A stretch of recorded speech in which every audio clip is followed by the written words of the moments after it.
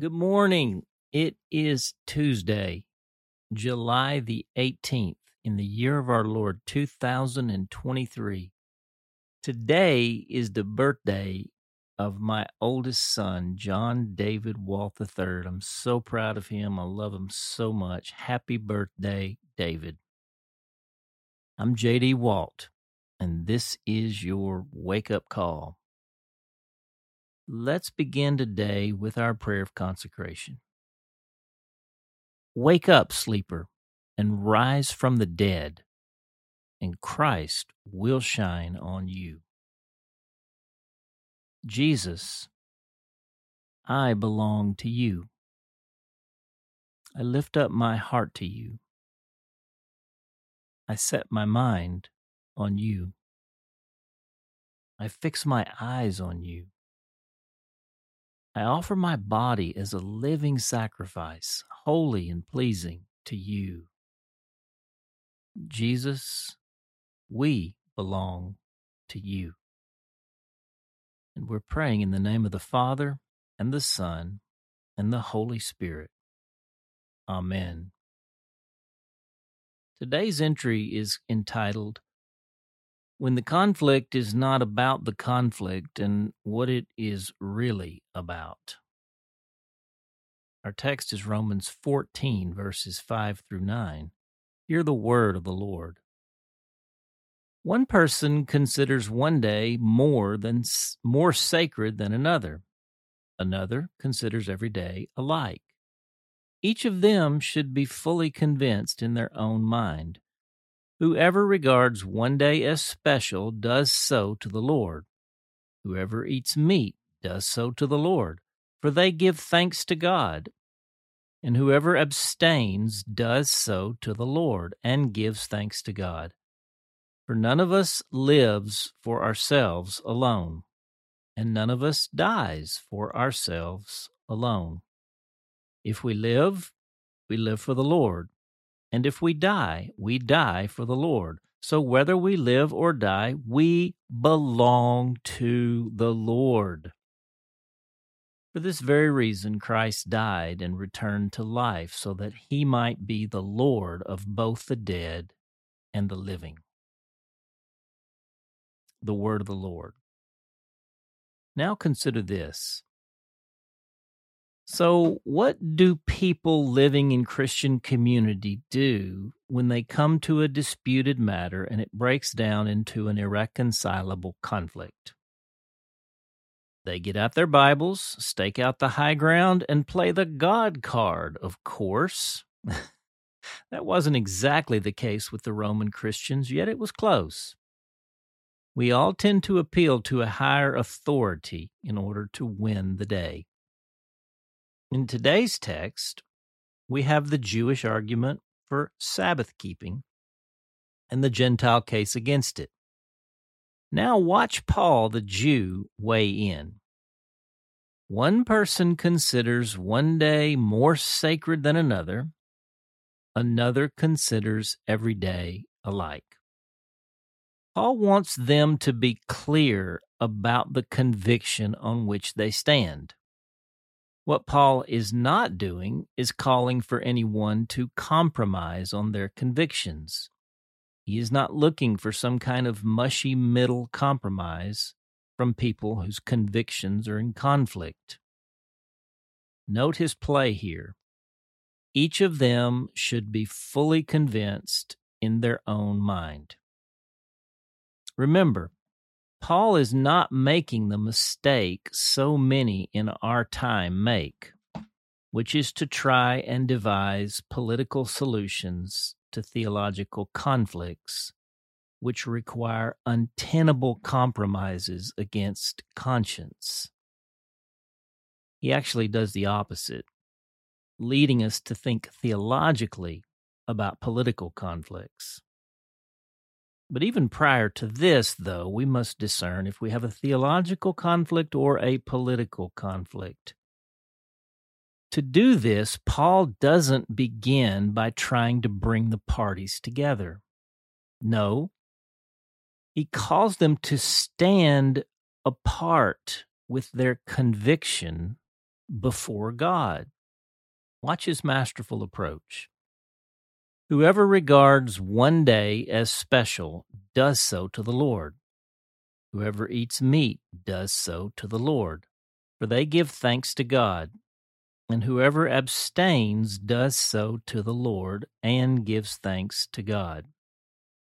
Paul shifts the issue from a dispute between fractured parties to a matter of one's personal relationship with and devotion to the Lord, Jesus. The message? It is God with whom you have to deal. In doing this, he honors their competing convictions, diffusing their division by calling them to stand before God, which is the higher ground of their unity. For none of us lives for ourselves alone, and none of us dies for ourselves alone. If we live for the Lord, and if we die for the Lord. So whether we live or die, we belong to the Lord. When we find ourselves in irreconcilable conflict over matters of conscience and convictions, we are not apt to work them out directly with each other. We must be brought personally before God, who alone can sift and sort our hearts and minds. We must be brought to a place beyond ourselves where we can recover our sense of what personal lordship means. You saw it right there in the text. Jesus, I belong to you. We must come personally to the place of refreshing our consecration, that we are not our own, that we have been bought with a price, that there are great purposes and designs for our lives which are found most deeply in and through our relationships with each other. Behold, in a Holy Spirit-inspired master stroke of divine genius, Paul takes us to the cross. For this very reason, Christ died and returned to life so that he might be the Lord of both the living and the dead.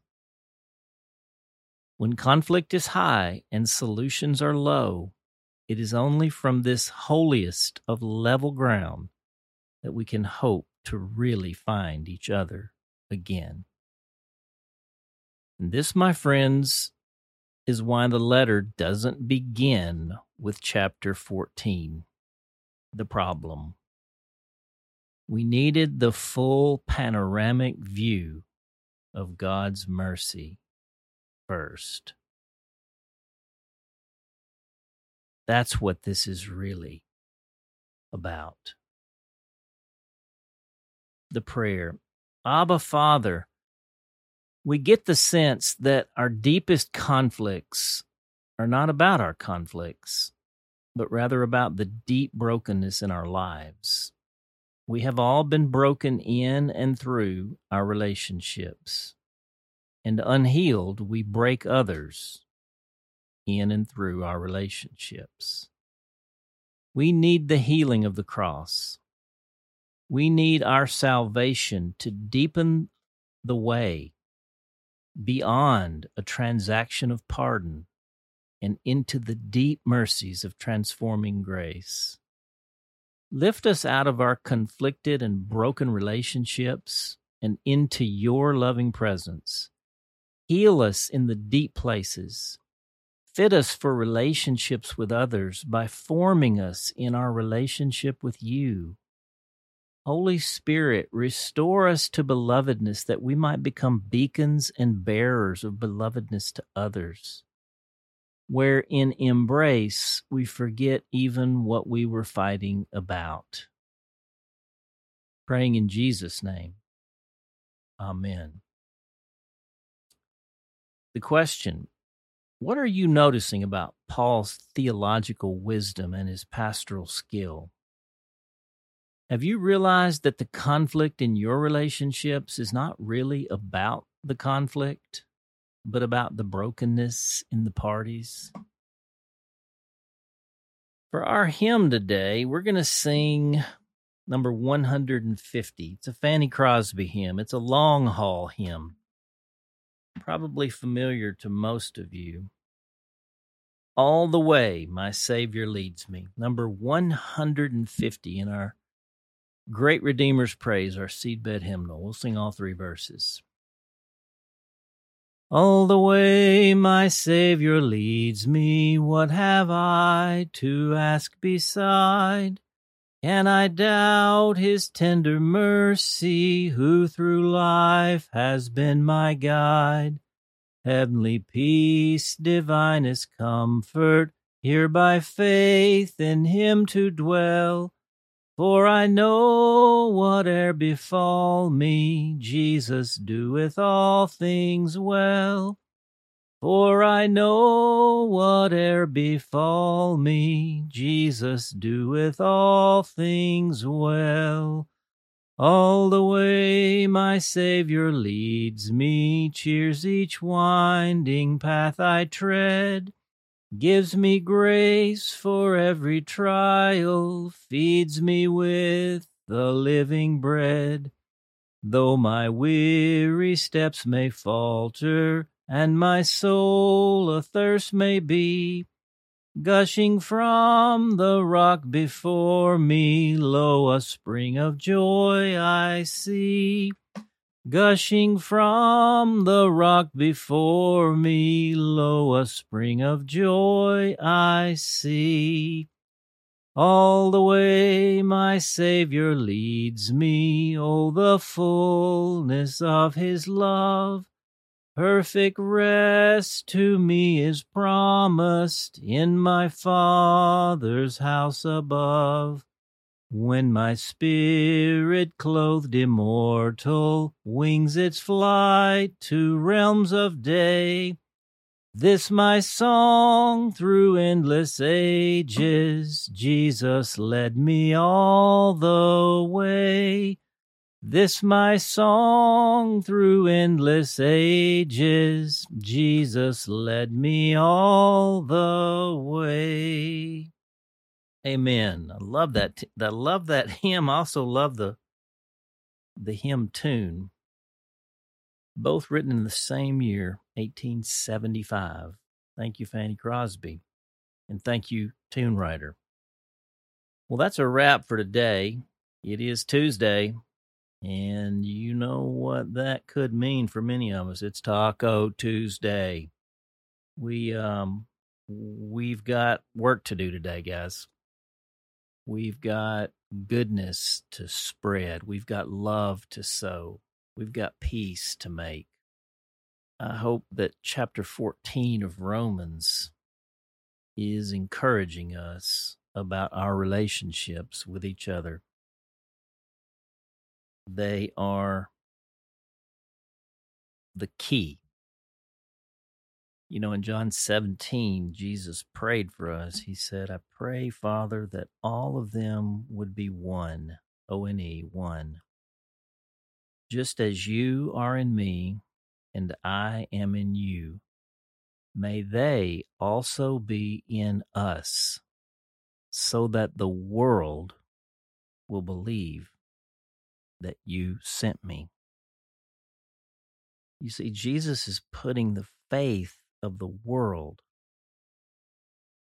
he's putting that in direct connection to the unity of the church. And that has to come down to the relationships between Christians. This isn't some big institutional unity.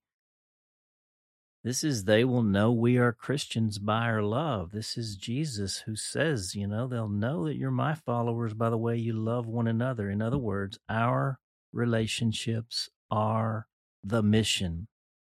It's really the only apologetic that will matter in the end. Are people actually seeing the witness of Jesus Christ, the fellowship of the Holy Spirit, the love of God the Father? Are they seeing that in and through our relationships? Okay, end of sermon. You got to get on the field. I do too. I'll be looking for you out there.